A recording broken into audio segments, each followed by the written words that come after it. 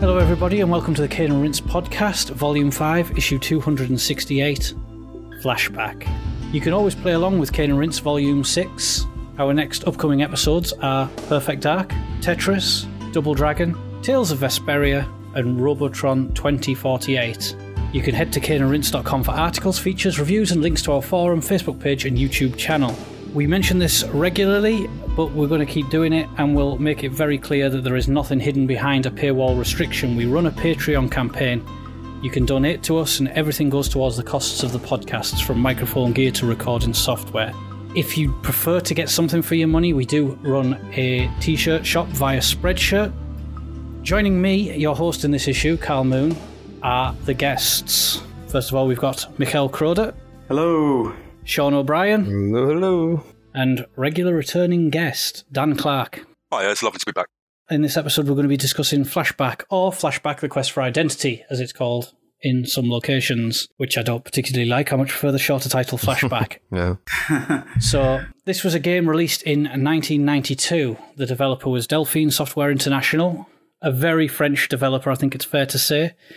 And we will, for this episode, just to clarify, be briefly talking about the 2013 Flashback HD make by Vector Cell as well. But this is primarily a discussion on the 1992 game. So this was, as many old retro games are, it's now 25 years old. It was published by 3 different publishers, 4 if you include the iOS or mobile phone releases. In the United States, we had it on the SNES, Mega Drive, Amiga, Jaguar, and PC by US Gold.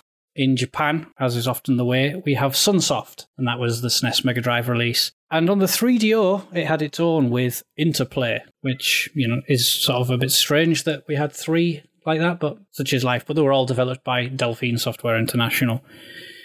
It had the lead designer of Paul Cousset, one of the founding members of Delphine Software International, and a key figure there. It had 2 composers, or 2 primary composers, Jean Baudot and Raphael Gasquet, who worked specifically on the Amiga release. So this was a multi-format release, a very multi-format release, in fact. In 1992, as we mentioned, it released, and that was solely on the Commodore Amiga. In 1993, it saw a release upon many other formats. We had the Acorn, the Mega Drive / Genesis, because we've got Sean on the podcast, and it's important to mention that. We had the PC with a floppy disk release, and the Super Nintendo. In 1994, it followed on further consoles. We had the 3DO, the Apple Mac, the Philips CDI, the greatest of all consoles, FM Towns, PC with a CD release, and Sega CD. A year later, in 1995, it saw a release on the Atari Jaguar, back as a cartridge release. And a lot further on, 14 years later, we had an iOS release in 2009. So they're your releases, or primary releases for this game. I've got a feeling that the panel are primarily going to be on the same format or similar formats. Mikhail, what was your format of choice and year and history with Flashback? Format of choice was the Super Nintendo, since that was the only system I had at the time. And my history is, I think I first saw Flashback covered in Electronic Gaming Monthly, an American magazine that some of the bookstores here had. Yeah, it was one of those. EGM is a very weird magazine, or was a very weird magazine compared to many of the other British magazines that I used to read. They had their little reviews in the front of the magazine with it was kind of Famitsu style. So you had 4 editors giving their marks out of 10, with just a little description and one single screenshot. And then they had features later up in the magazine where they sort of laid out what the games were like. It was very strange because they were always like part walkthroughs and part tips and part pro tips of how to get through the game. And yeah, so I saw a lot of the game in still screenshots, and that was the Genesis / Mega Drive version. Before that, I had played Another World on the Super Nintendo, borrowed it from a friend of mine, and I was really quite taken with it in some aspects, really quite struck with it, with the atmosphere and just the video game equivalent of cinematography that the game displayed. But I didn't really get on with it very well because of the sort of the point and click instant death sequence, trial and error nature of the whole thing. it was still enough to make me interested in Flashback, which I thought looked like a sort of a sequel, or a spiritual sequel, at least, to Another World. I didn't know that they were, other than coming from the same development house, that they weren't really directly related.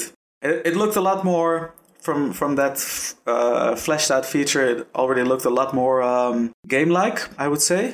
A little bit more straightforward action and puzzles. When you think back to Another World, it felt like a point-and-click adventure transplanted into a side-scroller. So yeah, like I mentioned already before, the instant death sequences, and there was really one way to get through challenges, and if you would do the wrong thing, you would usually just end up dead. And there was also, what I really liked about Another World was the combat, and that makes its return in a different form in Flashback, but we'll get into that in the when we speak about the gameplay. In any case, it took a long while for the Super Nintendo port to arrive. But when it did, I immediately bought it, and I played it all the way through, and really thought it was a very good game. But at the time, there were so many other very good games coming out, so I didn't think that much more of it, other than that I thought it was pretty cool with all the cinema sequences. And at the time, I was already a little bit disappointed compared to Another World, that the cutscenes, the rotoscoped cutscenes in between, looked very stuttery on the Super Nintendo. So yeah, they were not nearly as fluid as the ones that we saw in Another World. But other than that, I thought it was an excellent game. I sold it off when I sold off my Super Nintendo. It always stuck with me as just a very solid game. And Sean, what about yourself? Well, this came out like a million years ago, so I don't really remember exactly why I picked up Flashback. I would assume it was because of the cover. It was really, I don't know, it just really caught my eye when I was in the stores, I remember. And I played it on Sega. I do remember that much. And it was one of my most played games on that system. Like, I would play it like multiple times throughout the year. And that's really the only version I've ever played. I'm actually really curious about this iOS version, which I just looked right now. I couldn't find on the store. I think it was very short-lived on the store. Really? Huh. Okay. Yeah. I imagine the controls probably weren't great. Yeah, especially with some of that precision you need. But yeah, so I really, my history is very vague, but I've only ever played it on Sega Genesis. And how about yourself, Dan? I remember there being quite a lot of hype for this game at the time. Again, coming off the back of Another World, which for me was one of those games where there's this computer shop that I always used to walk past on the way home from school, and they just had the intro as a running demo on the computers at the front. It just looked like nothing else. This is Another World, not Flashback at the time. Then I remember the ports for the Mega Drive were released in very quick succession. I think they were both in 92 for Another World, then Flashback. And the somewhat leap in, not sure if in style or in gameplay design, they just seemed like I'd come straight off the back of Another World, straight into this game that I'd seen mates play on the Amiga and heard, oh, you get jobs and you've got to go into this game show. And it just seemed like such depth for a game of those times. And so, yeah, I played Another World and then Flashback in quick succession and loved it to bits. I think I got it in John Menzies or W.H. Smith's back when those kind of places sold games. Wow. And it came with, I picked it there because it came with, do you remember when you used to get a video that used to have like some cheats and then it would have some preview videos of things coming out and all of that kind of stuff. I remember Flashback came with this free video. So that's what sort of tipped my my purchasing of that. And yeah, loved it to bits at the time. And then it's one of those things that it's probably best saved for the end of the show, but I appreciate it and love it, but I try and go back and play it every few years, and I have to use the codes nowadays. Yeah, I think that's something that we regularly come across when we go back to sort of older games, that they're not always the most friendly, or sometimes your memories sort of sugarcoat how a game lives up these days. And it could be the case with Flashback. I think it's certainly the case with Another World. Myself, it's actually very like Dan's, really. We also had a game shop around here. It was Chips, and you'd walk past it, and they used to have the Another World intro scrolling constantly, and a big poster up on the walls. And it was the cover that we all see, the eyes with the sort of the metallic purple and sort of green colours going across it, being very striking. And with the attention it was getting in the magazines, and I would get a lot of magazines even at that age, because in 1992 I was 8 years old, but I was a very heavy Amiga user thanks to my parents, and they would buy me magazines because whilst it was about video games, it was reading, and that was great. So I would read all the articles, and I can't remember if it was like Amiga Format or Amiga Power or something, but they would have very heavy articles, and I remember seeing that it was a follow-up to Another World. Not so much in series, but it was the next game by the developer.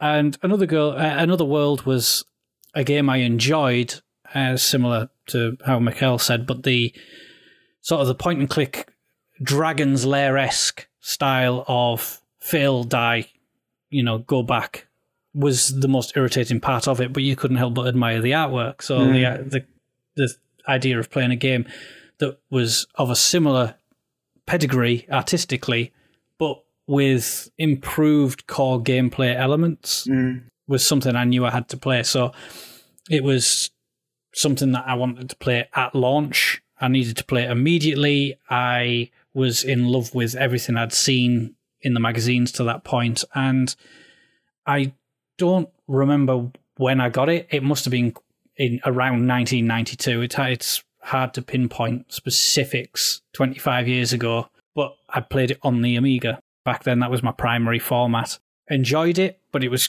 quite tough with the joystick. Even with a quality zip stick, it was still troublesome. Yeah, the one button, how does that even work? It's just very strange. What can I say? I imagine. And I never got the chance to sort of finish it on the Amiga. It became a bit too much of a frustration. It was a different experience to Another World, which was also very tough to complete with the joystick.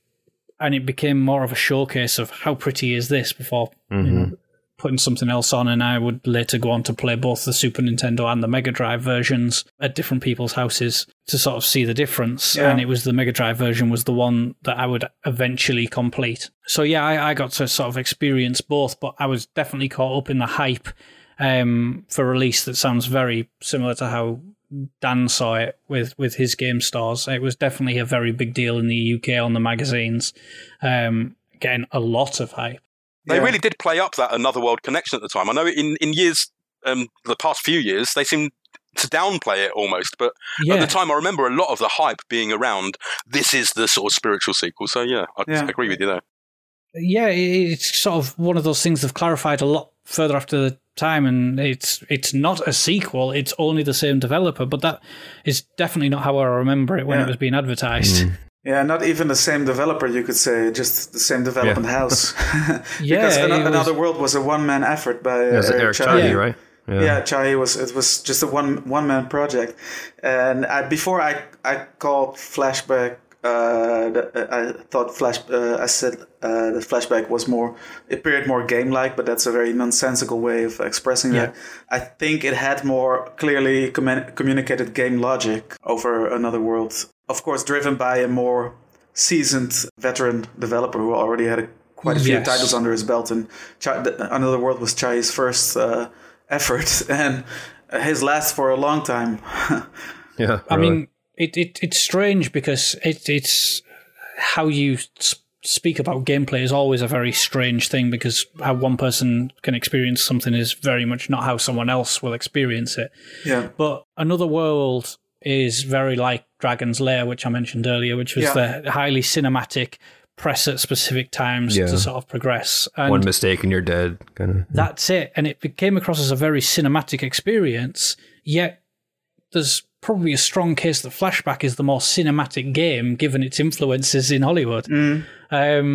So if we talk about gameplay in terms of more or less cinematic, that again becomes quite lazy. So it's sort of an awkward one to describe for anyone who's never actually seen the game running. Whereas if you have that discussion with someone who has, like when I'm talking about Another World being the more cinematic game to play, I'm sure you all understand what I'm getting at compared to the 5 hits and death style of Flashback rather than the instant death specific narrow window button time and pressing of Another World. It's always hard to find specific sales figures for games this old, but doing some research for it, I did find a document that claimed that it had sold 1.25 million copies. Now that is a very high amount of copies for a game, even regardless of the numerous formats for that time. But what does back it up is that it was awarded a Guinness record for the most successful French game of all time. Now, again, that's tenuous because where Ubisoft come into that and how French they are with some Quantic of their successes. Dream, I think too. Quantic Dream and stuff like Broken Sword, which was highly French influenced, albeit developed in the United Kingdom with some French team directing. And where it stands out is kind of strange, but if it was the most successful game, French game, which I assume that's what we have to take it because Guinness obviously do their research. It's got their award for it. Yeah, you've got to take Guinness's record. So there you go. It was the most successful French game of all time, and 1.25 million copies is a massive success for a 25-year-old game. The development of it is a very strange tale. It was a US Gold, which we mentioned briefly on a Sound of Play, on Sound of Play 90. We were talking about US Gold's ability to get movie licenses regarding, I believe it was the Navy SEALs game on that episode. And I know Mikhail was actually on that episode with me.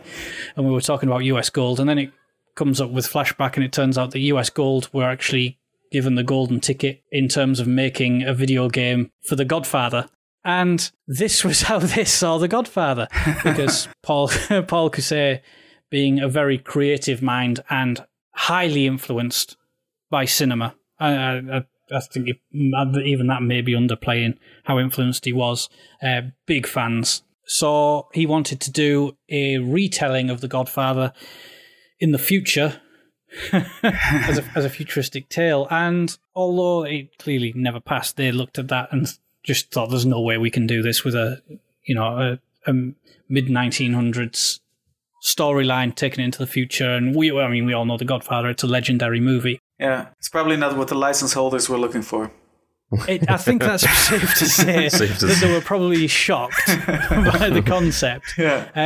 But perhaps the influences are there. Yeah. Maybe that's why you do the jobs. You have a series of jobs in one of the levels, which is very different to all the levels. Yeah.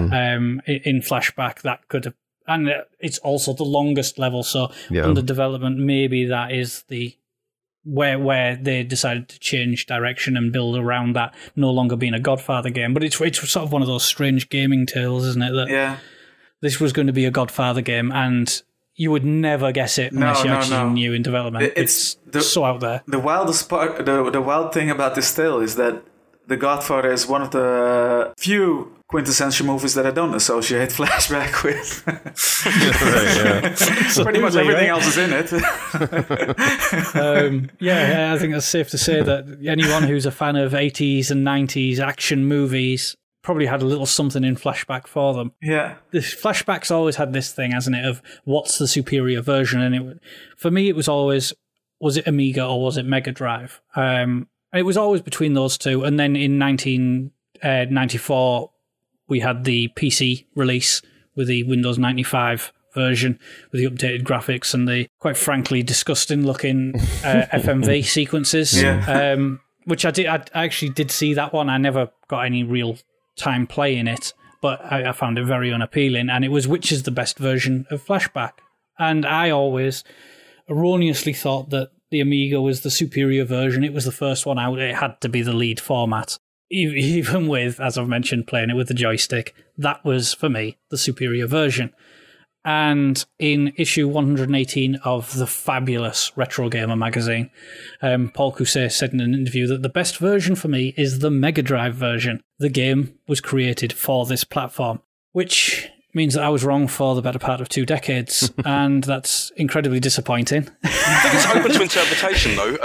The game was created for this platform. It could, if things are lost in translation, it could well mean, when people use that, this game was made for this system, can mean that someone just feels that it was made for this system. So it's shone on that system more than it didn't necessarily wasn't lead, but it shone. I know we'll never get a Cane and Rinse episode, by the way, but I'm interested to know what the development process for the actual Godfather game that US Gold released in 1991 was. Because if this was planned to be what it was meant to be, I imagine it was a rushed old thing, because it's just a very basic side-scrolling sort of shooty game. So I know there'll never be an episode, but I bet that was a rushed I US think Gold that's in-house probably thing. what they were expecting, because we also had similar things as Blues Brothers around that time. Also had a sort of side-scrolling Red Heat jumping. And lots of those. Yeah. The Running Man itself. Red Heat. Yeah. Red Heat was a strange one. Well, the most superior version definitely was not the Super Nintendo version that I originally played. Yeah, as I mentioned before, the cutscenes were very stuttery in it.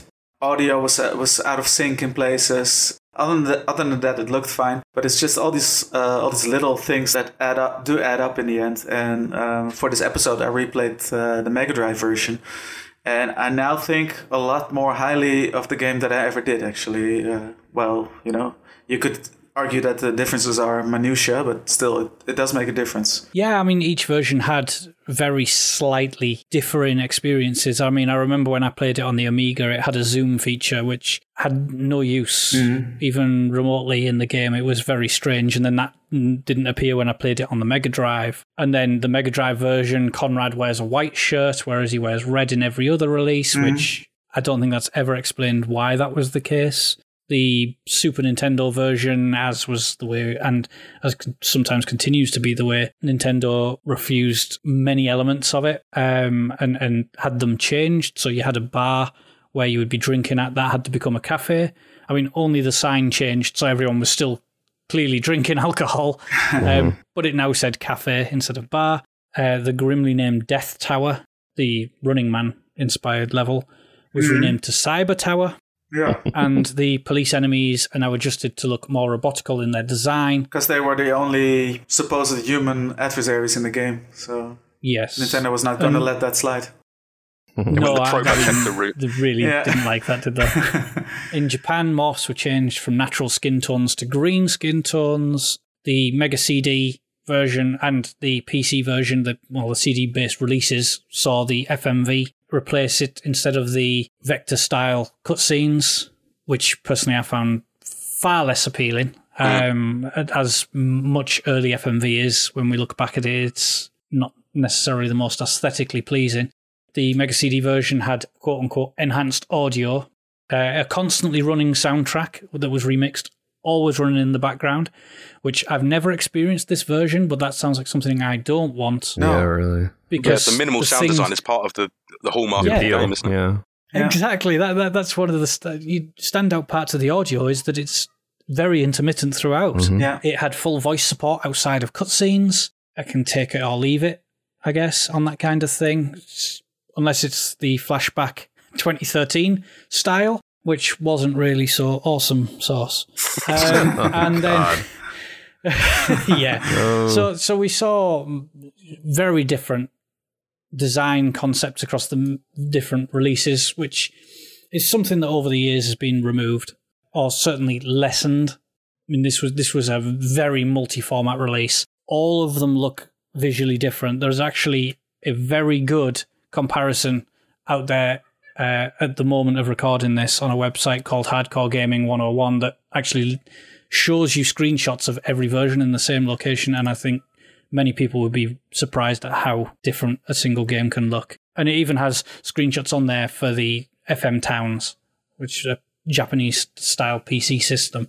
It's just a fascinating insight into how something can look visually. These aren't the differences between PS4 and Xbox One titles that Digital Foundry demonstrates. So the gameplay, as we've alluded to already on this show, probably described as a highly cinematic platform across a series of non-scrolling screens is the more technical term for how it plays. It featured multiple moves for the protagonist, running, jumping, rolling, climbing, hanging, and shooting. All could be used sort of in a connected sequence, which was pretty impressive at the time. Incredibly fluid animation, even more so than Another World, which was in its own right breathtaking, using a rotoscoping technique, which, for those not aware, is when you film a video and then build your animations over as the frames go by. Those who've seen the original Prince of Persia know that feels very different from many other 2D platformers. This is the reason why that's the rotoscoping technique. Personally feel that Flashback is the premier version of a rotoscoping on a platforming game, to my tastes at least. It featured a smoothness that didn't exist in another world, and I think that was the big step up there from the frustrations of playing it, as well as far less one-hit frame instances of dying and restarting, featuring a life system. It progressed through 7 different levels, all of which were influenced heavily by movies in Hollywood. I think the most overriding influence is probably Total Recall, I would say. It's a safe assumption. Yeah, Blade Runner also. Yeah. Blade Runner, we see in there, we see Akira with the hover bike, The Running Man, which influences an entire level, the Death Tower level. They Live, the incredibly cheesy Rowdy Roddy Piper action movie, which by putting on a set of sunglasses, they can see the truth. See the aliens hiding in human flesh. Exactly. And 1984, which is maybe one of the most influential pieces of literature than movies we will see in gaming, with different districts and divisions amongst humanity. Video gaming wise, the obvious influences there being Prince of Persia and the precursor to that, Karateka, which, again, rotoscope in technique style games. It's safe to say that Flashback feels like Flashback and is merely influenced by those games. It doesn't feel like those games to play. This is probably not a direct influence as games go, but I always feel that when it comes to the lineage of these types of games, people always seem to forget Impossible Mission on the C64, where the main character did not nearly have as many animations as in Karateka of Prince of Persia. It did feel, whenever you go back to the game, it feels like a more primitive version of that style of game, with the exact measured jump and the little roll and the running animations. It's interesting that you mentioned that game, because I've never played it, but I spent my youth hearing story after story from my father and my uncle, regaling time playing that game, and quoting a line from the sort of introductory level, I believe it was. And they'd always joke and smile about it. And I guess maybe that was the influence for them wanting to play another world than Flashback.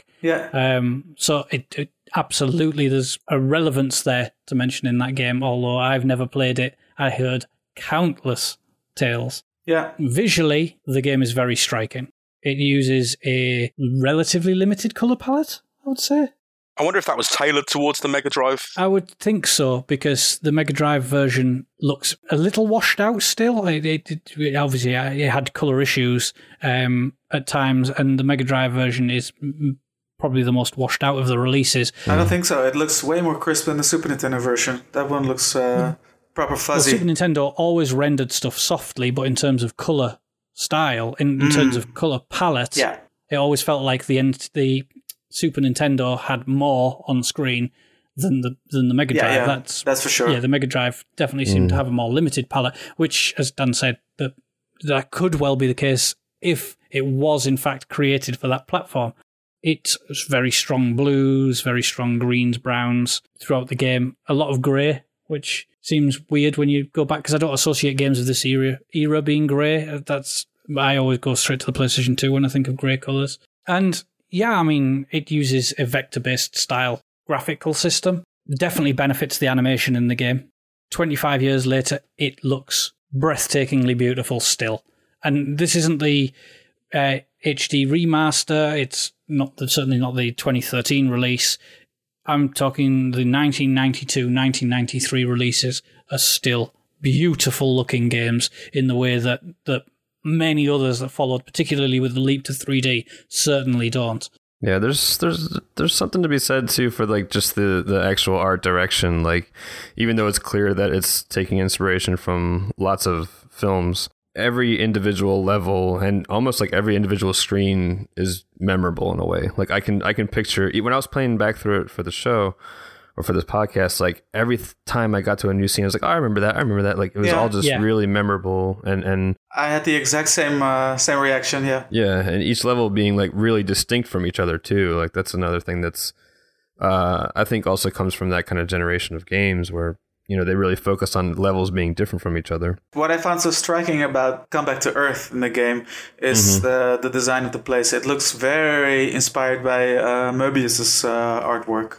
like the strange shaped columns and the shapes in it. Absolutely, and I mean that art style is something that I've always gravitated towards. I mean, anyone who's seen me on social media over the last 8 or so years has known that I used a picture and a Twitter header of Another World. Yeah.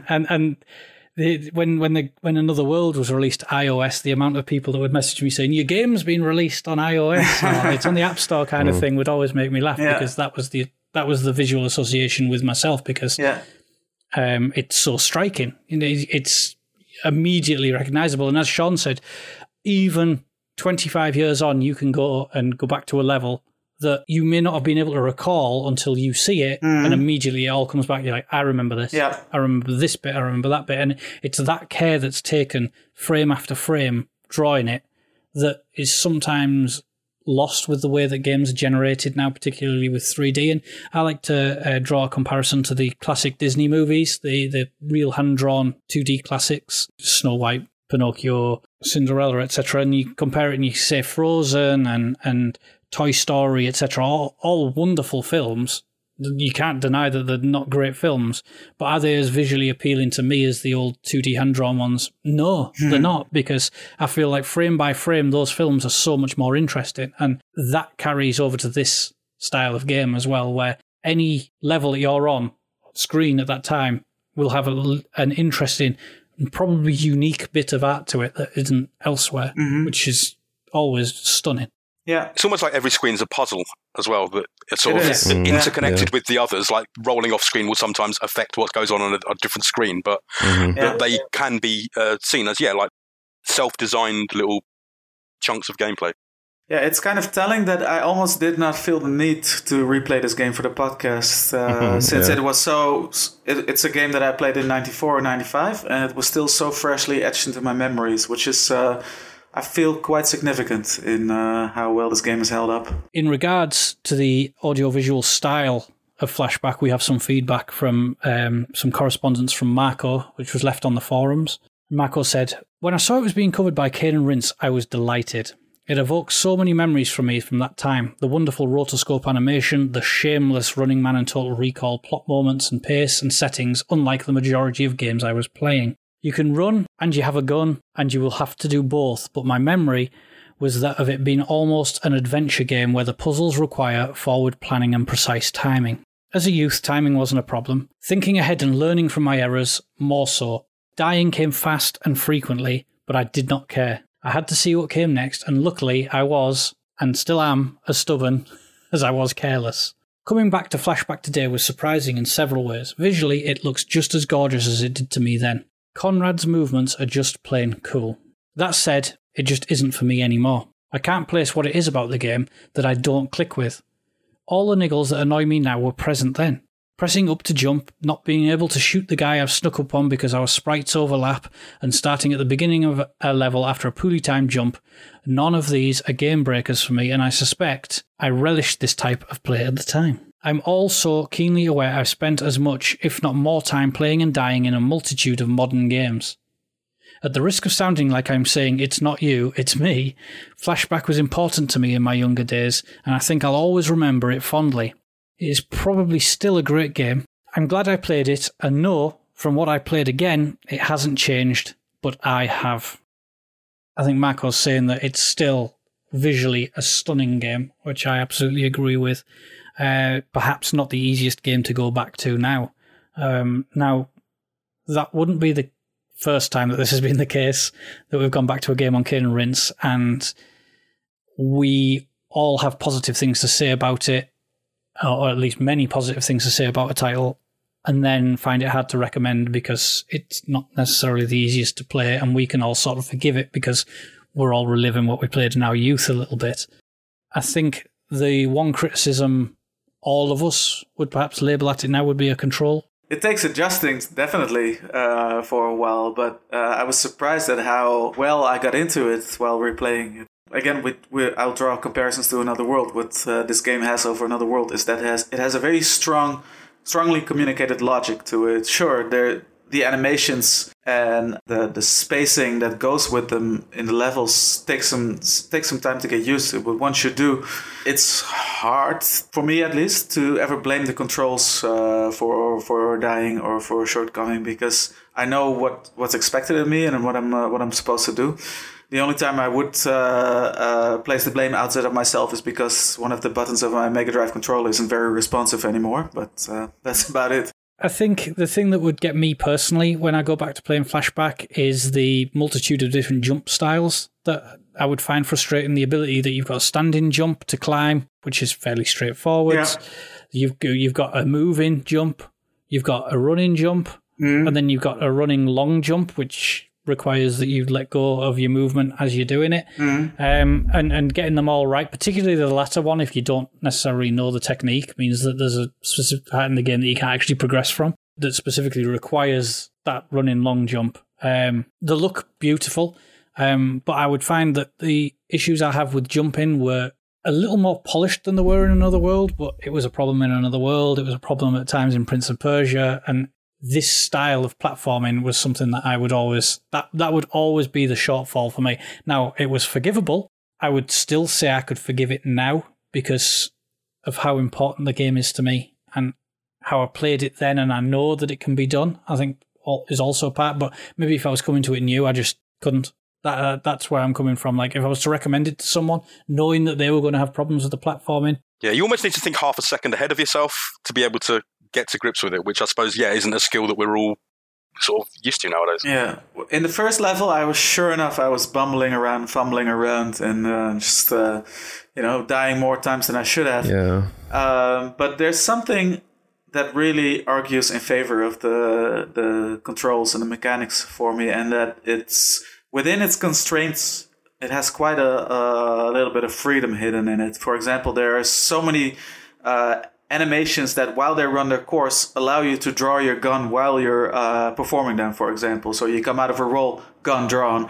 You climb up on a ledge, or you drop down, draw your gun, and you're ready to fire as soon as you touch ground, for example. And I think that's really, really cool. I was quite in awe when I discovered it this time playing around, and it makes you feel cool, and it makes the character look cool while doing it when you have mastered the controls. So sure, there's a learning curve, but there's something really strong to argue in favor of this control scheme and the mechanics. There's definitely a specific timing to everything too. Like, I'd say about halfway through the game, you know to kind of, if you're running, let go of the controls or let go of the direction a couple seconds before you actually want to stop, because he's going to have that extra step or two.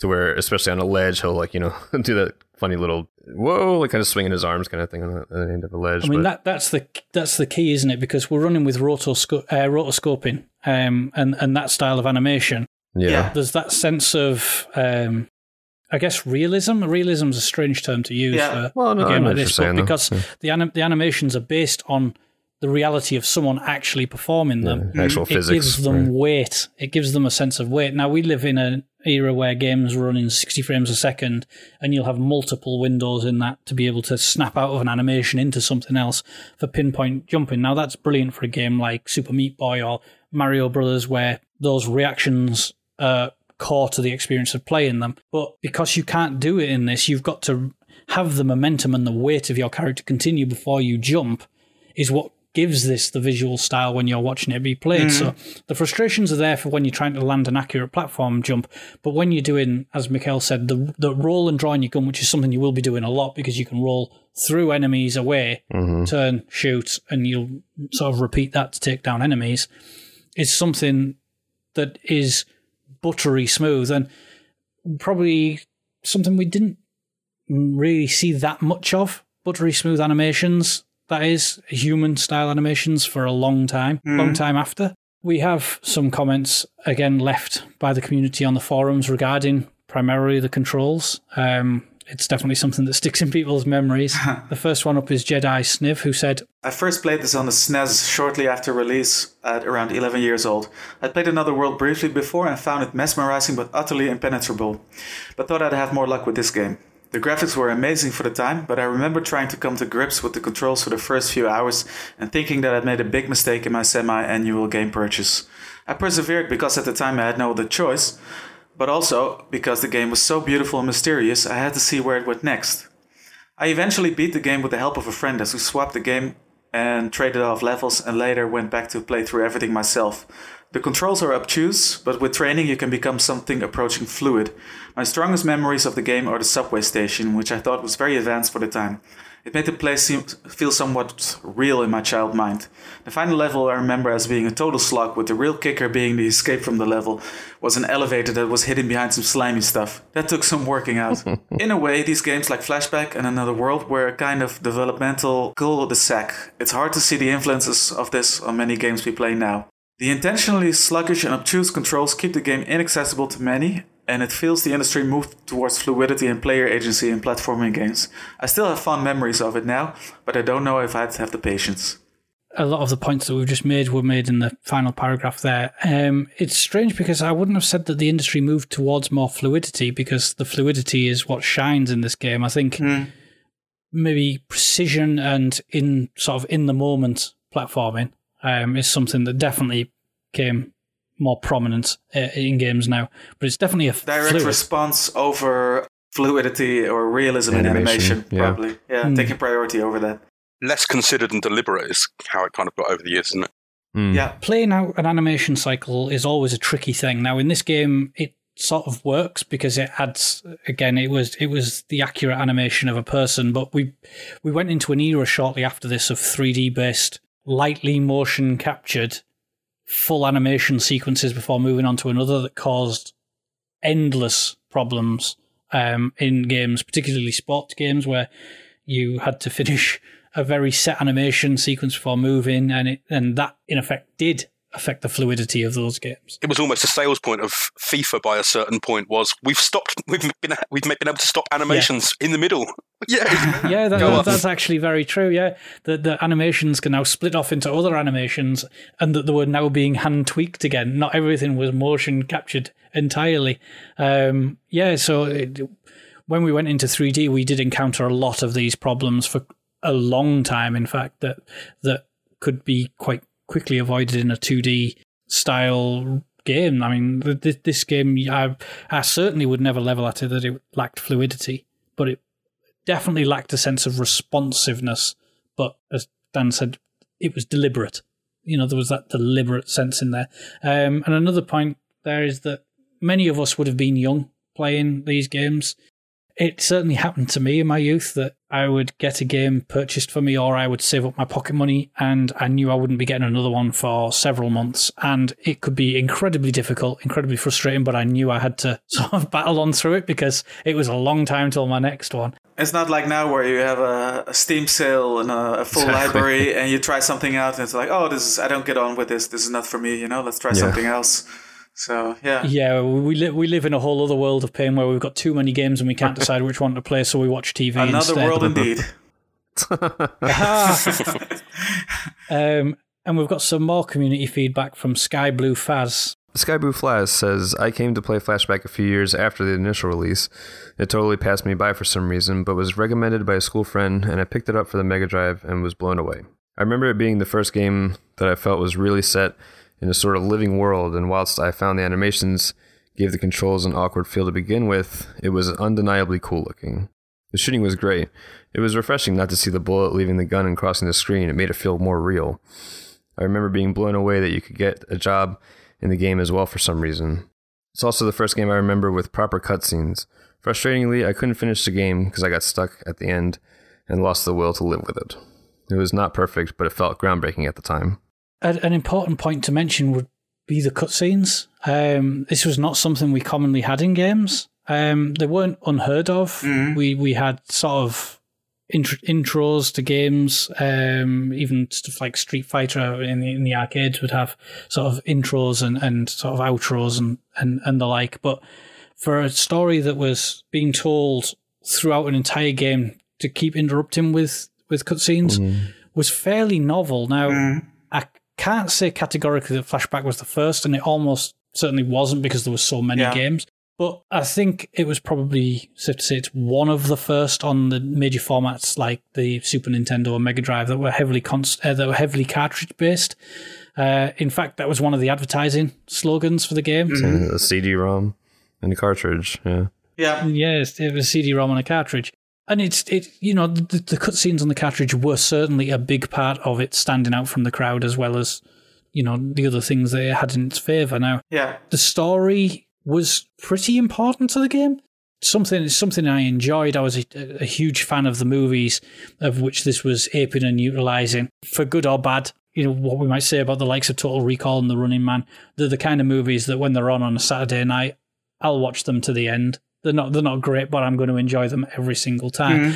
And I wasn't aware that this game was influenced by them until I was playing it, and I had seen those movies at the time. Because it starts out very mysteriously. You just wake up in the jungle, your character, Conrad Beehart, without having any notion of who he is and why he's there. And then you start picking up the plot threads from there on out, and that's where all the when all the movie influences become clear to you. That's it. And it wasn't unusual for games of this era to just drop you into the game. What was unusual was that this game did it when Another World had an intro. Yeah. We were at an era where we could sort of forgive that. The story was secondary or even tertiary in many game experiences, and we'd progress. And the fact that this would open up with cutscenes and storytelling made it all the more fascinating to me at the time. I mean, I was 9 years old by the time I was playing it on the Mega Drive. Yeah. And I hadn't experienced this before, so when I was playing platform games like Prince of Persia, it didn't really matter that much. I think the key thing here is that for point-and-click adventures, graphic adventures, and of course text adventures, that wasn't really a thing. It was really new for action games to have this sort of narrative, strong overriding narrative, and these cutscenes. Like me and Sean and with Josh in the Ninja Gaiden episode, we briefly talked about the NES Ninja Gaiden and its revolutionary cutscenes at the time, and that was quite a few years before Another World and Flashback, of course. But the main difference with Flashback and Another World is these are actually fully animated cutscenes instead of stills with a little bit of animation going on in them. Yeah, I should have made it clear that that's what I meant by the animation, the cutscenes throughout as the storytelling. That there weren't still pictures, which obviously we had before. We'd had running on the NES Master System and systems like that. The big thing was that now you started seeing this in action games rather than your typical adventure games that had more cutscenes and narrative going on.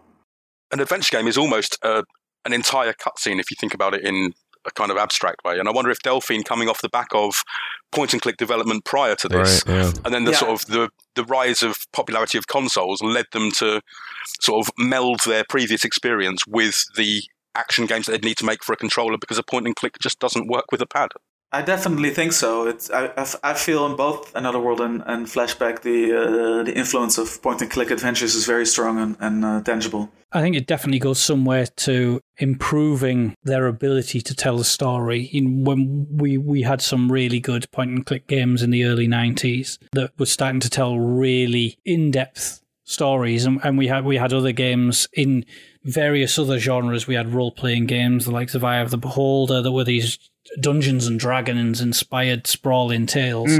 But for a game that was a simple 2D platformer, we already hacked to the likes of Navy SEALs and Godfather and Blues Brothers as the likes that had a movie license, but there were simple platforming games, and there may as well have been no story told other than, I always think back to the Blues Brothers game, and you had the two recognizable characters, and that was it. You were collecting, vinyls. It was a very strange way to do movie tie-ins, and although this was more of a movie tie-in than any of them without actually being tied down to a single license, and they were able to sort of really expand on the story that they wanted to tell, and they did it consistently throughout in a way that games weren't doing, or they certainly weren't doing it consistently, and that cinematic influence from Hollywood definitely came into play in that regard, and perhaps coming from point-and-click development allowed them to sort of slow things down a little bit. Not everything is as fast and as frantic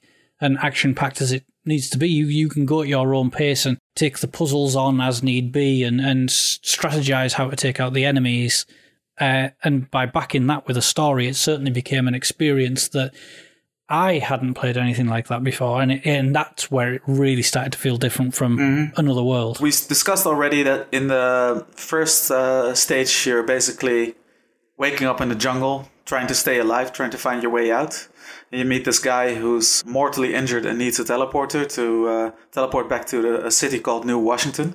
And in the end, you also get there. Before that, you pick up a holocube, right? That contains a message of Conrad B. Hart to himself, saying that he's lost his memory and he needs to connect with his friend Ian in New Washington. So from there on out, when he reaches New Washington, which is a city that's underground, that's where stage 2 begins, and that's quite a long stage. It's a very long stage. It's like a third of the whole game in one stage for 7 levels. The one point where an imbalance in level length comes into play. I'm not a fan of elements of games outstaying their welcome, so when one level feels so much longer than other ones around it, it stands out quite negatively for me. When I play Flashback, it's the level that I don't want to play the most. Interesting. Yeah, and it has some great elements, but it's the one that I don't want to play, and it's a shame that it's the second one, because I like a consistency through my levels, and the fact that they change quite dramatically in this game. I remember at the time when I was playing it for the first time, I wanted to see what was next. Right. That's how I play a lot of games, is I like what I've seen so far, but I can't wait to see where it goes, and when I feel like it starts to drag its heels a little... I understand that, because you're basically... Yeah, I understand where you're coming from, because you're basically you're being told to grind for money to get some false ideas, so you can join the Death Towers game show. The objectives you get, I find quite fun and varied to carry out, actually. Yeah, this whole level is very silly. Like from the very second you get there, so you got to get these false papers, and then. So they say you got to go to the job center and get a working permit. And then you get there, and I don't know why they do this, but like you get there and there's 3 people sitting in a row, like 3 tellers, and they're like, you go to the first one, he's like, right, and nope, it's not me. Go to the next one. No, it's not me. Go to the next one. It's such a weird sequence, and then the jobs you get are so crazy for someone who just got a working permit. Like, here's a bomb that's going to blow up in 90 seconds. Go put in this. Go put this in the right whatever document. Or the circuit board. Yeah, right, circuit board. Yeah. It's so crazy, and that kind of got me through the tedium of it. It was just how ludicrous each of these things were to ask some random person who just got the job. Like the bureaucratic desk sequence really stands out. It almost felt like the game's director Cuisset had something to say about bureaucracy. Sure, maybe he had a particularly nasty encounter at a government agents, and he just put that in the game as sort of a satire kind of thing. It feels a bit would-be Kafkaesque. Yeah, I really enjoy the sort of the wacky, wild nature of the missions, because it's quite offset to the almost... There's a serious tone that's almost been set coming into this level. Sure. Yeah. That, you've got the message from yourself, and then you've got to progress through, and then you get these crazy, only in science fiction sort of objectives. And again, it really leads back to Total Recall and the Running Man being so unbelievably cheesy and sort of nonsensical that you can't help but smile at these elements. Yeah, there's the Blade Runner mission where you have to show a photograph around to discover the identity of a replicant. Literally called a replicant. Yeah, exactly. I didn't remember them being actually called replicants as well. Maybe that was changed in the Super Nintendo version. So, but definitely they were called replicants in the Mega Drive version. See, this would be the level that I always do go back to. So, I just find it fascinating that we've got totally sort of polarized views on that. I always see it as the meat of the game is this section here. And it's the one that I can go back and just put in the code and just play this level and feel like I've played enough of Flashback for me to have felt. If it was a level that was split in 2 via some creative event that definitely divided them, it would be 2 levels I would really like. Yeah. Rather than one level that feels too long. And it's not the things that you do in the level that I don't enjoy. It's just that I feel that it takes too long before moving to the next part. Yeah. It's sort of a strange way of feeling about the game, but I'm very much from the point of view that you can have too much of a good thing. Yeah. Sure. And I wonder if it would have helped if they would have splashed some story in between each job. Like, you literally just go from job to job to job to job, and it's like, what, 5 altogether, I think? Mm-hmm. And you don't get any story until you get to the Death Tower. So split that mission into parts A to E would have been a nicer way to do it with the story. Yeah, I do have to say, side with Dan in saying that this is probably the part when I played the game back in the days where it started to make the biggest impression on me, when I was actually quite impressed. One of the pieces of community feedback already mentioned the tube system, like going from area to area, and the sections of New Washington of the city being named after continents on Earth. There are things in it that are narrative in nature without even using the cutscenes in it. For example, when you first meet Ian in the lower parts of the city, there's these two cops in this place, and as soon as you open the door, they start firing at you, and it's never really explained why the police is after you in the game. And somehow I don't find that a weakness or a shortcoming. It's something where I feel like, I start to fill out the blanks by myself. Like, maybe the aliens have infiltrated the police, for example, and it's all these little bits and pieces that kind of add to the intrigue of the game rather than take away from it. Yeah, I think if you can use your imagination to sort of connect the dots that are there, I mean, they're not necessarily tenuously linked dots either, as there were in many games, and we'd all use our imagination to connect the dots on games that were far wilder than this.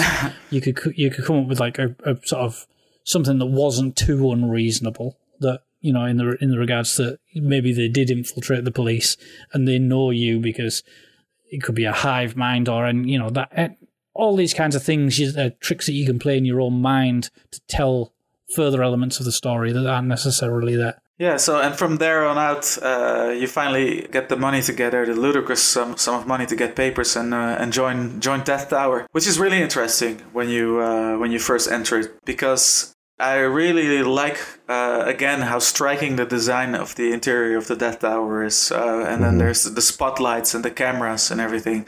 And at first I was thinking, the atmosphere is more like that of a quiet film or TV studio rather than you don't feel like you're in the middle of a celebratory game show. It's not something like Smash TV, which is exuberant and loud, and there's a TV show host shouting, big money, big prizes in your face. It's almost as if you are with Conrad, and of course you won't hear the play-by-play commentary going on in the show because you are entering the show from his perspective, and it's quiet on the set. Except for pieces of music when things start getting tense. Yeah, it's a really striking difference between just a really striking tonal shift between the level previously where you were just saying, just a really silly job simulator, and then out of nowhere you're like fighting for your life on this fighting for your really life against dark and like 80s inspired looking like neon everywhere kind of stuff. It's a really, I don't know, it kind of creeped me out a little. And it's the running man part of the show, and like I said before, it wasn't the first time we saw this setting in a game because Smash TV preceded it, but it's striking nonetheless and memorable all in its own right. It gets neon just so right as well, right? Yeah. Absolutely. It's very visually appealing, and it's that iconic 80s science fiction, which 80s science fiction is the best science fiction, in my opinion. It's that sort of the gritty, the greys and the blacks contrasted by these beautiful neons. Just enough that it doesn't detract, but it makes you grounded exactly where you are. It feels so on point that I can only imagine a team of artists would go sort of slide by slide looking at it and going, well, maybe we could tweak this. I don't think that's quite right. And then that's beautiful. We'll stick with that style. And really being incredibly picky over each and every section in that game. That's why perhaps 25 years, a quarter of a century since it came out, it still holds up as a reference point for artistic styles. Yeah. And you hit on something there as well, which is why I enjoyed my second playthrough this time around so much, is just how much I enjoyed how the challenges on each screen were laid out and trying to crack them and get through without suffering any damage. And in the Death Tower sequence, it's, for example, trying to lure the replicants into landmines and stuff like that. It's really fun. What's also interesting about Death Tower, it feels like incredibly daunting at first because you're only on floor 7, and it's a very long floor that loops around itself. And then you move on to floor 6, and it's a little bit shorter, and floor 5 is even shorter. So it's kind of like a pyramid thing almost, where you when you reach the top, when you think you're halfway there, you're almost near the end, actually. And then when you get there, you get handed your flight tickets, your incredibly expensive, and you head off to planet Earth to get back and try to unravel the alien conspiracy. And this is where it basically picks up from Death Tower, because there's no more job sections or anything like that. It's just straight up action and puzzling all the way till the end of the game, basically. Playing it through the second time around, I found it like significantly more difficult than the levels leading up to it. Like, I don't know. I think there's a lot more sequences here that you can accidentally fall to your death. The police is more difficult to defeat than the replicants are. The replicants, you easily learn how to deal with them when you have enough space. You notice that they activate their teleportation thing. Sure. Yeah. And the key thing is there to already roll towards them when they do so. So they overshoot you, and they can't get close to you and start pistol whipping you. Right. So you create more distance again and start firing at them, because they're not very quick on the draw. They're more dangerous when they're up close to you. But the police is very dangerous from a distance, and you have to really start using your shield at this point. Your force field. And that's something I also really loved about the combat, the use of the force field. It harkens back a little bit to what I loved most mechanics-wise about Another World again, where you also had a force field with your laser gun, which you activated by pressing the shot button and charge it up to create a force field in front of you. In Another World, there was still not really the one-hit death thing in the combat, because usually aliens, when they would shoot at you, they would miss you twice before they would hit you and instantly kill you. Yeah, here you would have the force field that stayed active for a very short time, so you need to keep on pressing it to keep the buttons out. And what I loved so much about it back then is that at this time I already started borrowing a lot of my uncle's sci-fi novels, and I was reading through Frank Herbert's Dune. And Frank Herbert describes this sort of infantry warfare in his novel. Every soldier in his universe, basically, and civilians even, wear force fields that stop projectiles from coming through in order to prevent assassinations. And it's exactly this sort of thing that reminded me of it, where people could pass through your force field and hit you with slow-moving attacks, but it would stop projectiles. And with the police, you really have to use your force field. With enemies before that, the mutants and the replicants, it wasn't really necessary, but you constantly need to keep up that barrier, because they're very quick on the draw. They'll hover in the air and keep shooting at you. It is a puzzle within itself to defeat any one of them. Every time one's on the screen, you have to totally think your surroundings and stay one step ahead the whole time. Yeah, and it's not just them. Then the little drone things with the caterpillar tracks come towards you as well. Come from behind with the shocking prods, and there's the flying pods, of course, that will you can stay out of their attack range by just ducking, but that's not always a deal when you're dealing with the police. Yeah, that is the most frustrating little element, is when you have the little floating drones going around. They could just ruin, like, everything could be going so right until they arrive, and then your whole pattern is broke because you can't get the technique to take everything else out. And if there's more than one on the screen, then it's tough. You need to you start tearing your hair out. What I found the most effective way of dealing with them was create more distance than you would think you'd need. So instead of rolling once and getting up and firing, roll twice in one direction and then get up, so you would have enough distance between them. I would find that sometimes fighting them was a bit inconsistent if you would get like right up close quarters with them, because like I felt like sometimes you could punch them and sometimes you couldn't for seemingly arbitrary reasons. Like I don't know, but yeah, I agree. Generally, fighting them was just the worst. Yeah, it's almost like a stun lock sort of thing. I think when you hit when you hit them in a certain timing, then they won't be able to shock you. But if you don't hit them at that specific time, they will already have fired off the electric charge and hit you instead. Yeah. On planet Earth, you eventually grab a taxi cab, a flying Blade Runner-esque taxi, and there's a quick cutscene of where you take off and take a trip through the city by air. What city do you think this is meant to portray on Earth, by the way, since we're on planet Earth? Mega City 1.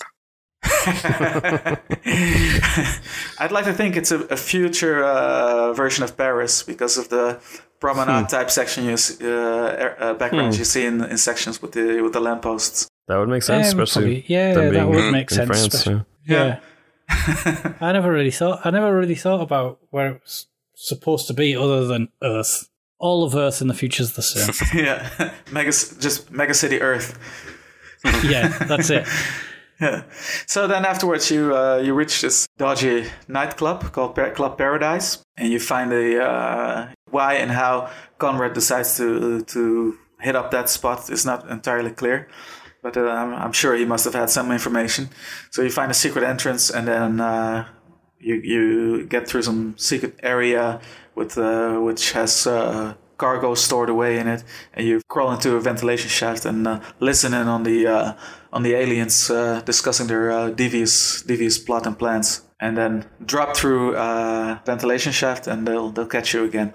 And from there on out, you're thrown in jail, and there's an escape sequence, which is maybe one of the hardest parts in the game, where there's a lot of traps around, a lot of flying drones, and there's this one bit with a moving death trap that follows you across the screen.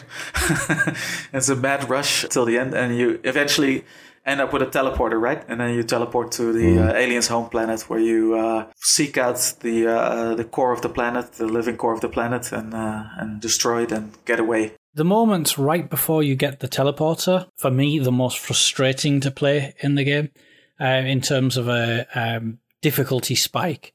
The traps, the sort of instant deaths, the floating drones. It becomes, for lack of a better term, a chore almost to play this level. And when you get the teleporter, it does change things up a bit. It changes the way that you can play, which is always nice. But I like that a lot, how forward-thinking that was, where you can just throw the teleporter through a certain section and just teleport there, even down onto other screens.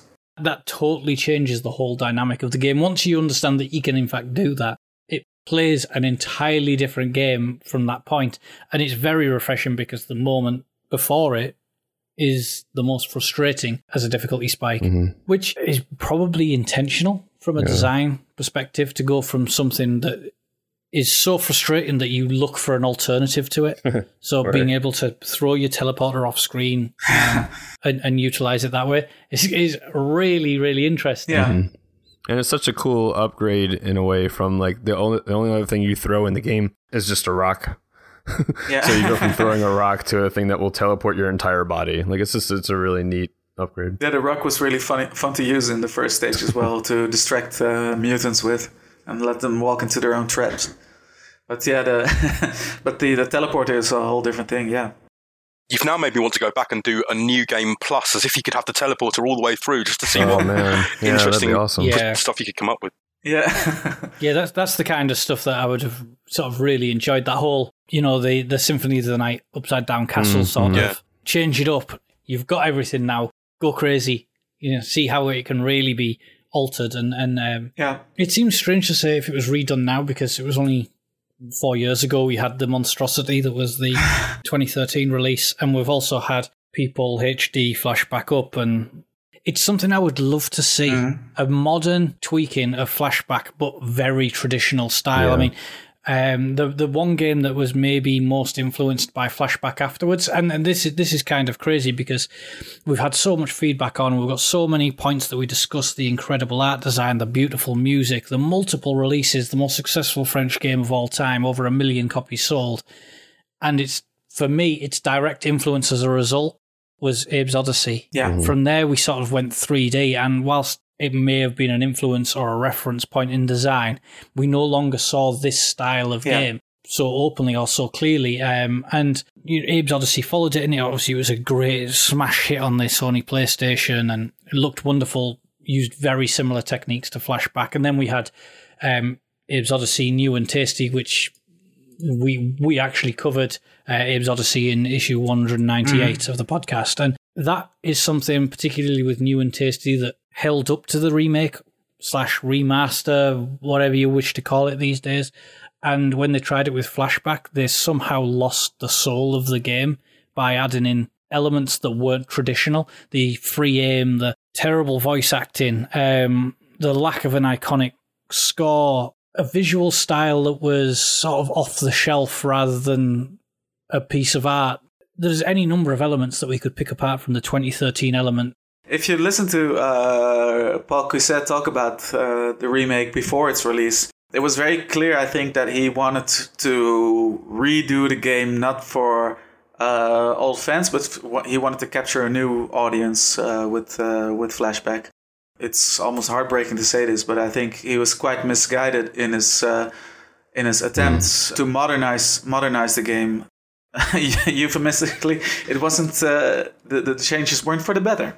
No, it's a shame, isn't it? Because I can understand you want to bring in a new audience. You want to make it more approachable. Because it is something that we're discussing right now, right? How some people might find it hard to get to grips with the controls right now. But a game that looks, to all intents and purposes, very like something like Shadow Complex or like Bionic Commando Rearmed, and it doesn't look it doesn't stand out visually. Now, you put the 1992 Flashback up against it, and that stands out a mile. So seeing that original style redone in a similar way to how we saw the Another World release, running 1080p, super smooth at 60 frames a second, but with a more user-friendly aiming system if you did want this free aim. You know, there's the ability to aim anywhere, which for me personally detracted from the skill and strategy that you would implement in getting enemies on that height and getting the space to make that attack rather than just standing on a ledge above and shooting down below. I mean, again, something very akin to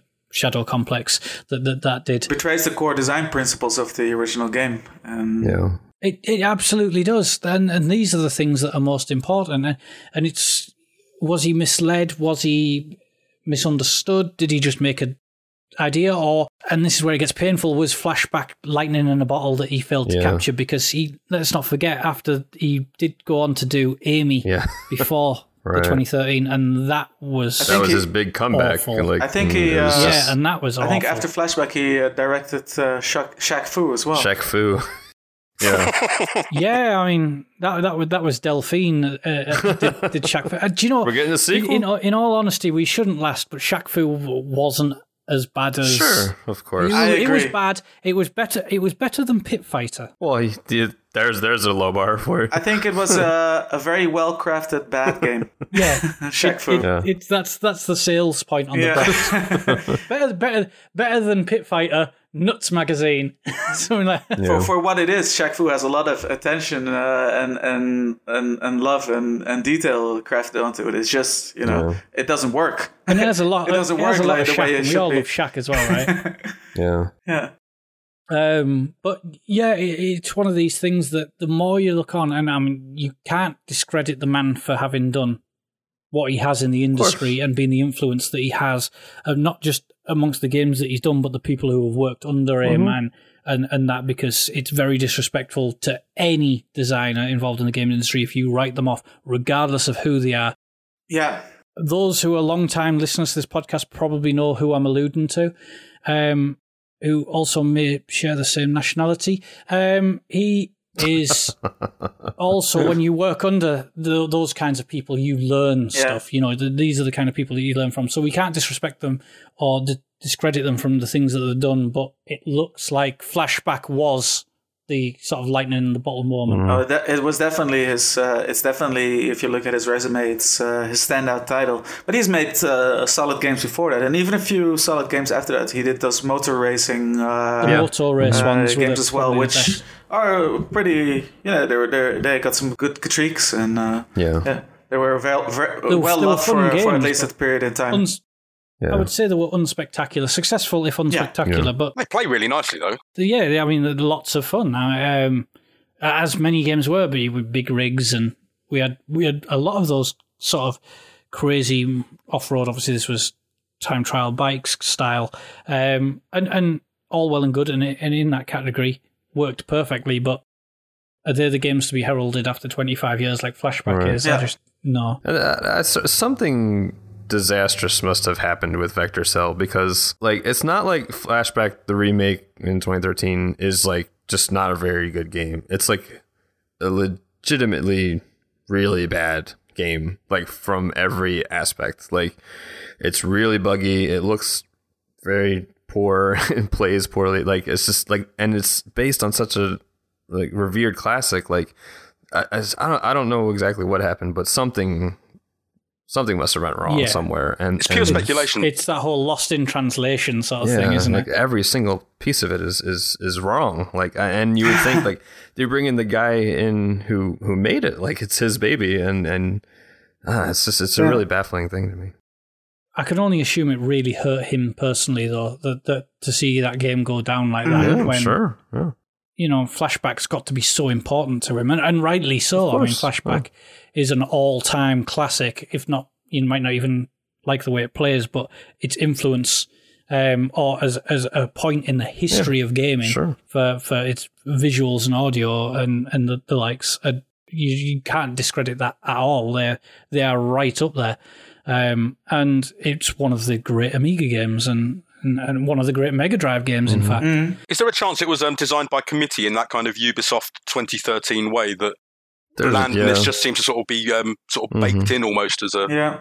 Yeah, I think there's definitely stuff like there's like a whole leveling system that was not in the game at all, but they've just arbitrarily added one in. Voice acting, which is just the worst. Like, I'm sure people have seen the Awesome Sauce clip. Like, that's just such an embarrassing moment for voice acting. I mean, when you hire a voice actor who can't say it, exactly, is incredible. Like he can't say Awesome Sauce. They're not reading it correctly at all. They're actually thinking that there is sauce in front of them. Awesome, and that sauce is awesome sauce. Yeah, but you he even makes a noise like he tastes it. He goes like, I was like, oh my God, what are you doing? So you say that though, but I read the game's manual before the recording, and it actually describes a lot of the plot before the game happens. And Conrad is quoted in the manual saying, "If I don't get out of here fast, I'll be a hamburger." So it's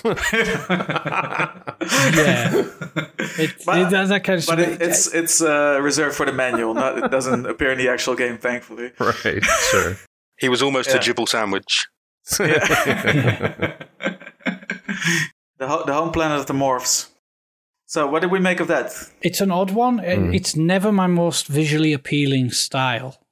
That bio-organic, biomechanical sort of style, and it's all a matter of personal taste. And if I'm going to play any game that looks like that, it would be Super Metroid anyway, but or even Axiom Verge. But visuals aside, which is where it sort of stepped down from me, and the visuals are such an important part of that experience. It was an okay wrap up to the game. Sure. It's a bit anticlimactic to my mind. It's not a little bit. Yeah. Maybe they just had loads of green and purple left and needed to use another last level somehow. That's it. We've paid for the license of purple. Use it. That neat little animation of the aliens, like, I don't know what you would even call that, like rolling around basically. That's new there, but they're like they changed to goop form and sort of, like little blobs or something. Blob around, and then turn up. I thought the aliens themselves were pretty cool, actually. Yeah, we've seen that type of biological setting in video games up until that point quite a bit already, in the likes of Metroid, like you mentioned, and R-Type had a whole bunch of that sort of stuff. And frankly, those games did it a little bit better and made more of a lasting impression in that aspect, I think.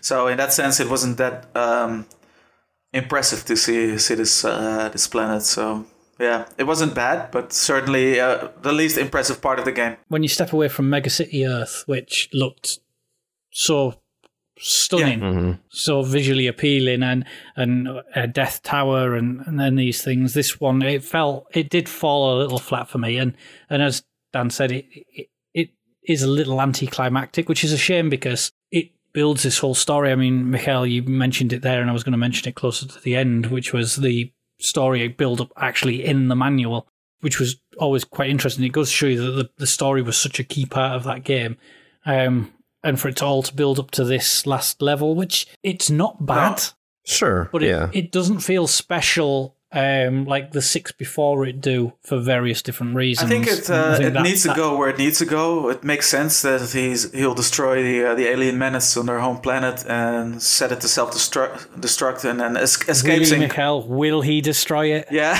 well, if we look at this game as an isolated piece, yeah. But I mean, it could have been executed with a little bit more pizzazz. You get to the end and you have this fight against the Mega Brain. It's sort of standard fare almost in gaming. Like, that doesn't stand out as a boss. Yeah. I feel like I've experienced that several times, if you know what I mean. Sure, I did it in Gradius and in Metroid, yeah.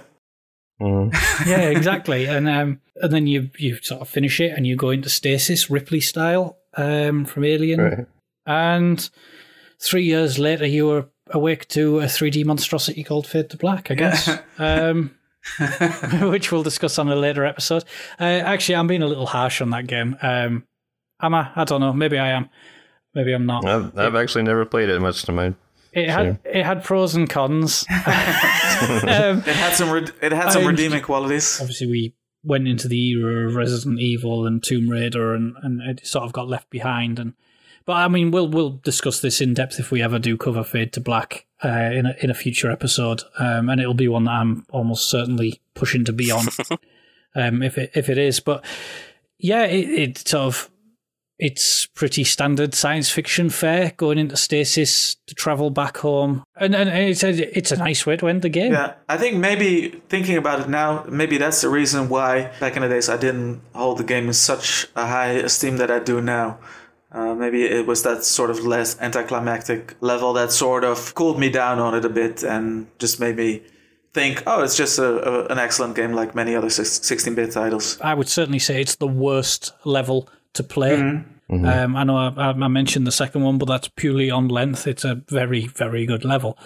It's just the length puts me off. Sure. In terms of having to play a level for fun. This is the one I would enjoy the least for design reasons. But, you know, it's suitable, I guess, if unspectacular, and it's certainly, in my opinion, a little underwhelming as Conrad goes into stasis. Yeah, so the music has a very John Carpenter-like synth quality to it, doesn't it?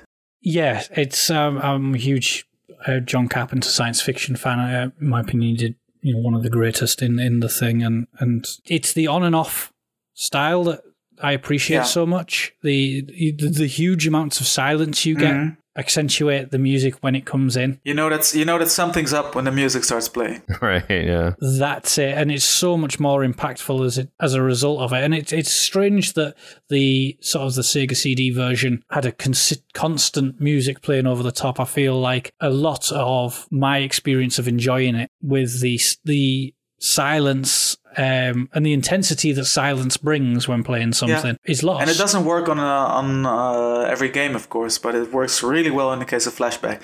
And think about how you would, if you would enter a screen and the music would play constantly, like in the Sega CD version. Think of how underwhelming an appearance of an enemy in a certain place would be. Right, yeah. It's just another enemy. But now when you enter a new screen, you don't know what's going to come up when the screen fades to black, and fades out again. And you see the next screen.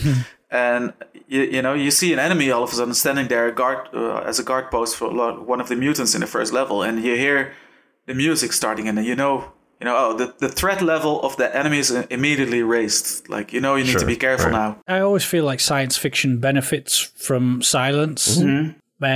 Maybe more than other genres.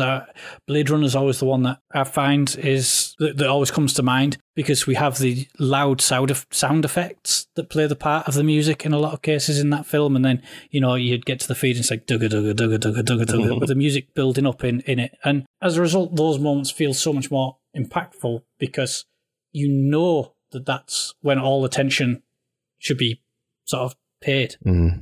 As opposed to something that just has music constantly over the top. None of it feels spectacular. And we've covered a fair share of games on Kane and Rinse that have had a soundtrack, and when it comes to talking about it, you're a bit nonplussed at where to start because it's just there.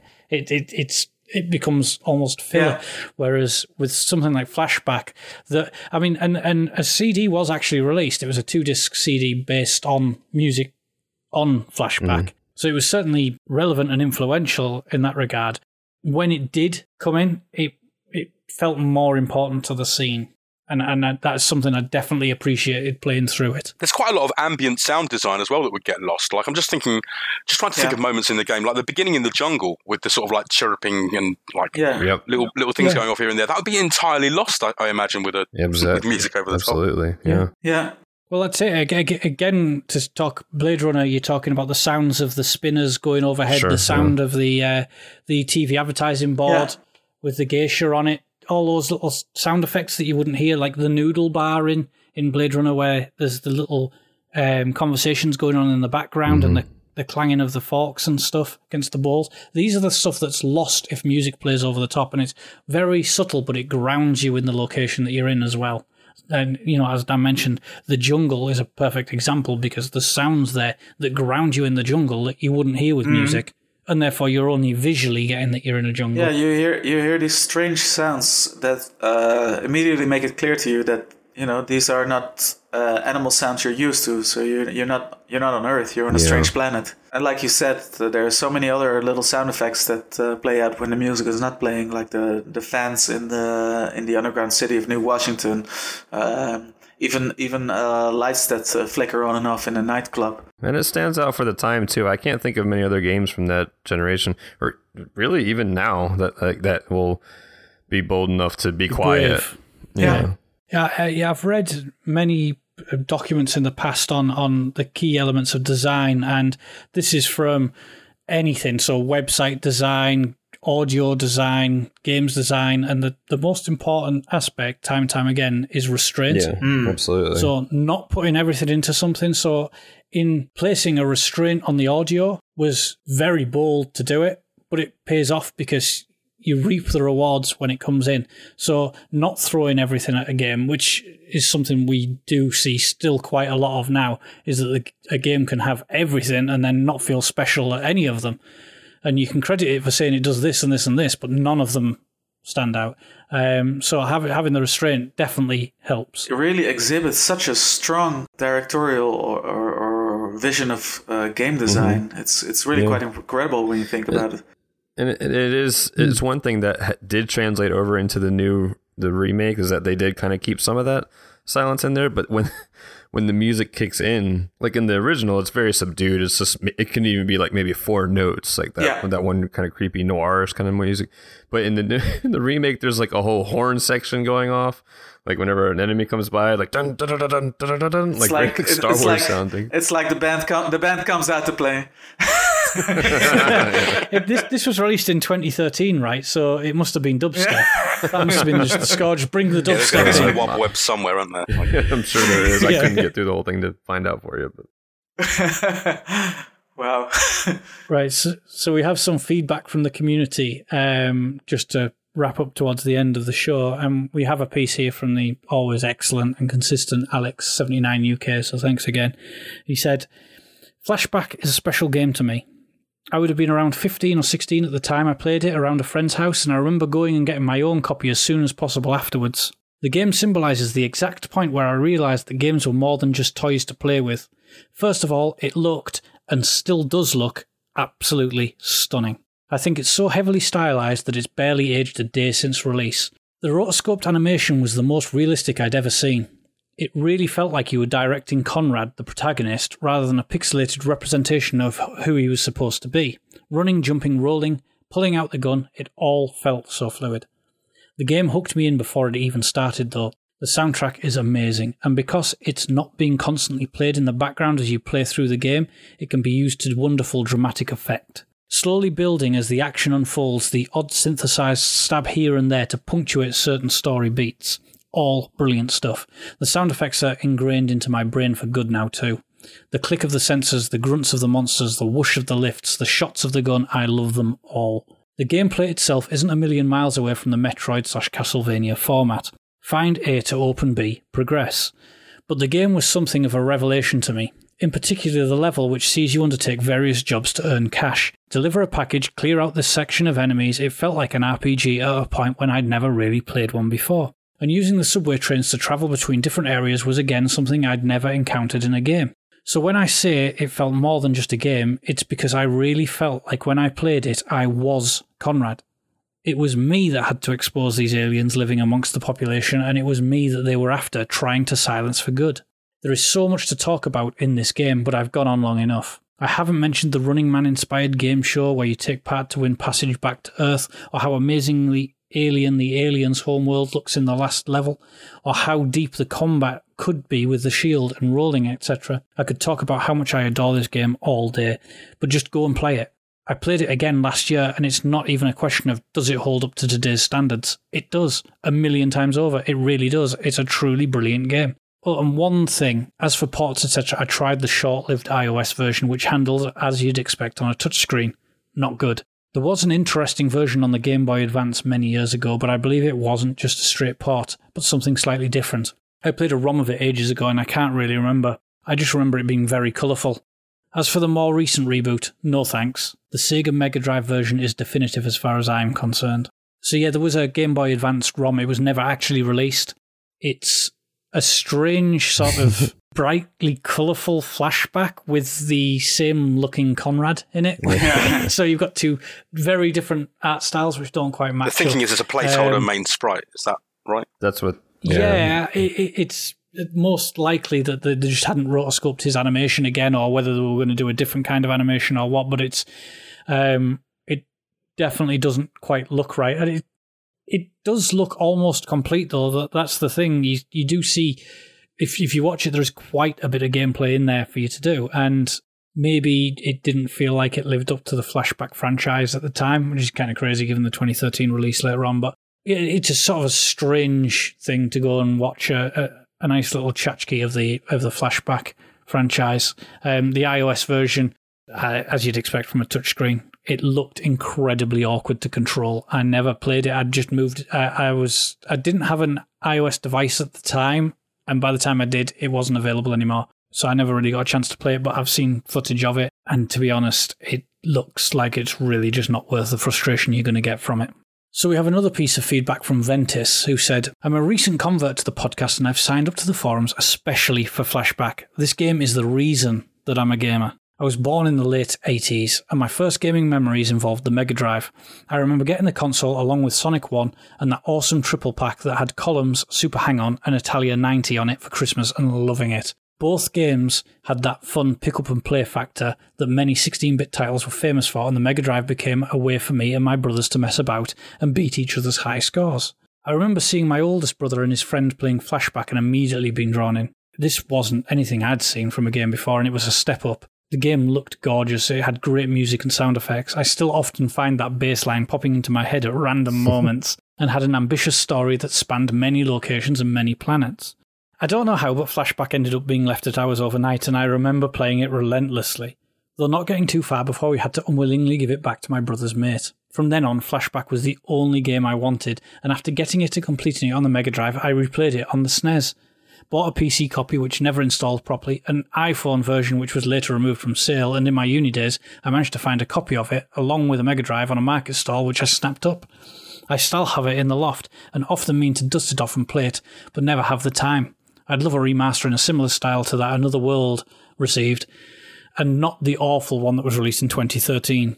Don't mention Awesome Sauce to me, please. My strongest memories are of the jungle planet and jumping in that massive hole, the neon beauty of Death Tower, and the fun that I had playing with the teleporter in the seemingly vast and bustling area of New Washington, with each station housing large areas to explore. I still have anxiety nightmares about the time I completed one of the jobs, got teleported back to the job centre and then ran out to use the elevator, the problem being that the elevator was still on the floor below, which meant that Conrad was sent falling to his death and me holding my head in my hands. I would have killed for an autosave in 1992. Nice. Beautiful story. Thank you so much for signing up to the forums as well. It's always great to get feedback and correspondence for the episodes, and for when you see a game like Flashback and that pushes you to sign up, it is definitely appreciated. So we have a bunch of 3-word reviews. In fact, we have a lot of 3-word reviews for you on this episode. Now, the amount of retro games we've done in the past, and we struggle to get any. In fact, there are times when I don't believe we've had a single 3-word review. And yet on this one, we've got loads of 3-word reviews and a lot of excellent correspondence. So again, I can't thank you enough for that. We will start with Mikkel on the 3-word reviews. Alex79 UK says, timeless, beautiful excellence. Ventus says, Betsy, Studio, Inkbin. You should add that he said that they were formerly found in the notes section of the manual. Mike Diver says, The Running Man, which I like the sort of double meaning there. Yeah, it's good. Nice. Sound of Play guest and regular contributor Ruben Cornell said, Flash, hard. Nathan Druid says, beautiful fluid animation. The Tej says, heart-pounding adventure. Ash Malkin says, pistol whipping perfection. Gareth Cutliff said, hard as nails. James McCall, lovely, lovely memories. Matthew J, era-defining classic. The King Rocker gives us rotoscoped rock throw. Anthony Richardson, so beautiful. VG Generation says, remake was buggy. And Andrew Oakes says, rotoscoped to perfection. Nice. Also, just so the Tej doesn't think his joke was, misplaced in being audio, he spelled heart, H-A-R-T, as in Conrad. Yeah. See what he did there? Yeah, he's Hey. Very good. Conrad getting pounded. That only leaves us to wrap up with our own summaries. First up, Sean. To say whether I can recommend this version of Flashback to anyone who hasn't played it before. Like, I don't know if I'm too nostalgic for this because, as I said at the beginning of the issue, it's like I played it so many times when I was younger, and it's just lodged in my memory now, and I can't tell if it's actually like a fully just a legitimately excellent game, or if I love it so much, and so I would recommend it to people. Please God, don't ever play the remake. Like, I know it's the easiest one to find, and there's a version of Flashback in it which is still bad because it doesn't have any of the music. Like, how did they get that wrong too? Whatever. Anyway, don't play that version. Yeah, I think I would recommend it. Most people give it a shot. It's still really nice looking game, and like we mentioned, some of the music and the action can still be pretty fun. Yeah, I think it's a really good time. So definitely worth checking out. Mikkel? I would definitely recommend people going back to it, especially if they're a weirdo like me, in the sense that I enjoy arcane control schemes, trying to figure them out and trying to make them work. So if you don't shy away from a different set of controls than you might be used to, and don't mind trying to get into it, I definitely recommend Flashback. In fact, it's kind of telling that I almost didn't feel the need to replay this game for the show, despite not being as impressed with it as I'm now after having replayed it, because despite that, it was still etched so fresh into my memory, every level and all the things you do with it, and the scenery and the settings, and that's very rare for a game to be kind of mapped out in your mind when the last time you played it was probably 1994 or 1995. And I've come back from replaying it, the Mega Drive version, that is, feeling much more in awe of it. And in fact, I think it's a near timeless classic from where I stand. I knew the game had a brilliant atmosphere and setting and a brilliant art style to it. If you compare it with Another World, which is a more artsy game from an audiovisual point of view, uses a more chunky and suggestive art style where you're asked to fill out a lot more blanks by yourself. Characters look very, very chunky, and there aren't that many colors. Flashback, juxtaposed, has a little bit more of a crafted artistry to it. There's more detail that went into it. The art style is a success, and the way it handles narrative. What sealed the deal for me, thinking of as highly of it as I do now, is that I just enjoyed how well designed almost every single screen of the game is, and how much fun it is to overcome the challenges laid out for you. And in that sense, I had a lot more fun replaying it than I thought I was going to have. Since when I played it back in the days, I didn't feel the need to replay it at any given time. It was just one and done. It stayed in my memories, but I never felt the need to replay it. But I actually had a lot more fun just dealing with the play mechanics and the challenges laid out for me. And yeah, in that sense, I really think, as to repeat myself, I really think it's a timeless classic. So play Flashback. See, this is strange because when I started discussing this on this very episode, I said that I don't necessarily think I could recommend it to new players. But yeah, I want everyone to have played Flashback. And part of me stems when we look at Alex 79 UK's correspondence, and he's so enthusiastic about it, saying, just play it, and that's how I feel. Mm. But I'm aware that people may not enjoy it, and if I was playing it next to someone who was enjoying it for the first time, I'd be that person that's being creepy, just staring at the person, waiting for them to smile, seeing how they react to everything and wanting them to love it like I love it. And it's a strange position to be in because at the same time, I'm aware that these aren't the controls for everyone. This isn't the style of game that people can just pick up and play for 10 minutes and jump off like they can with so many other things now. There is no quick save. It can be brutally difficult at times, and the controls can be confusing. And in spite of all that, it's hard to deny the brilliance of so many parts of this game. I mean, the music is wonderful because of the way it's directed. The art, however, is masterful in every element of it. It is a complete masterpiece. It's the kind of thing that I would flick through a coffee table of double spread screenshots from start to finish and love. It's just special in a way that you don't see that often anymore, because there's that feeling that there was a passion put into every single screen. Every screen had to pop or stand out in some way, be distinctive, be unique.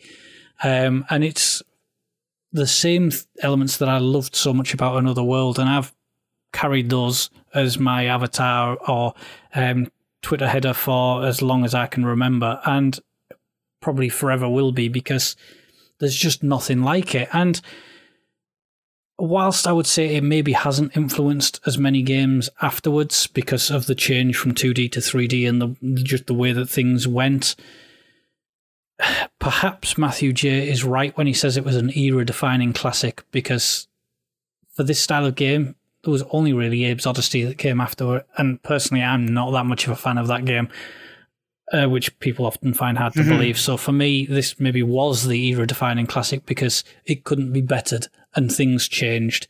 And for that, it will be the one that I herald as a work of art, despite being maybe terribly frustrating to play. So I'm aware of its limitations. In spite of that, I love this game, and I want everyone to love this game. And maybe I'm more forgiving because I've already experienced the frustrations than if I was coming to it new. But yeah, in the hope that someone would find the passion in it that so many of our listeners clearly have, and how so many people involved in gaming who've played from the 80s, 70s, 80s and 90s throughout can point to any picture of it and go, that's Flashback. Unquestionably, that screenshot is from Flashback. That is magic. That's when you know that you have captured something truly special.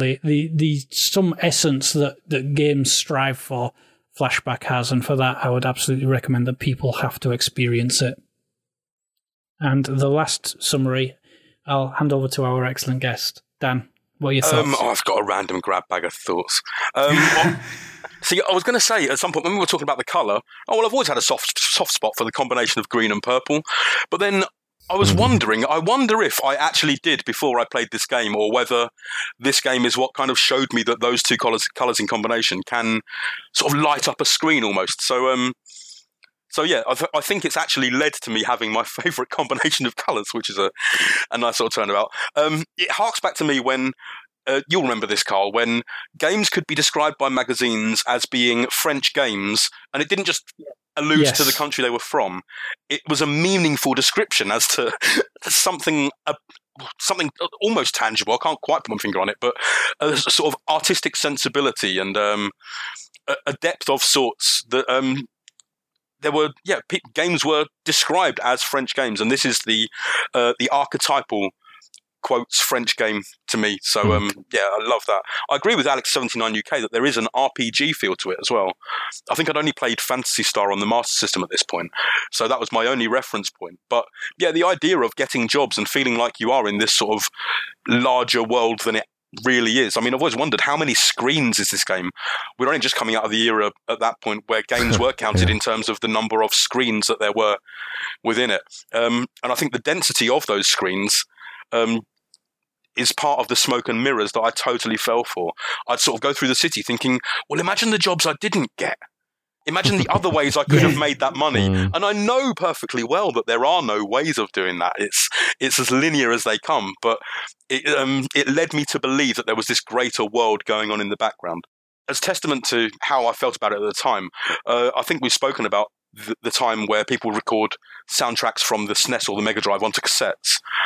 This I actually plugged into the video, the VCR, to record the intro and the ending onto VHS. I mean, I could have used the code at any time, but I wanted like a VHS copy of what I felt was the sort of film of my Mega Drive gaming generation. Also, for people that say that it hasn't had an impact gameplay-wise, I'd say the rolling and shooting, people need to play Gears of War multiplayer, and I think maybe that's almost a Flashback in 3D form. Now, but not necessarily in gameplay terms, but presentation-wise, and in terms of the scale of the story, I think it was a glimpse into the future, a flash forward, if you will. Fantastic. Thank you very much for that. So with that, I will thank Sean, Michael, and Dan. Thanks for joining me. And next time, in issue 269, we delve into Datadyne as we dive deep into Rare's N64 classic, Perfect Dark.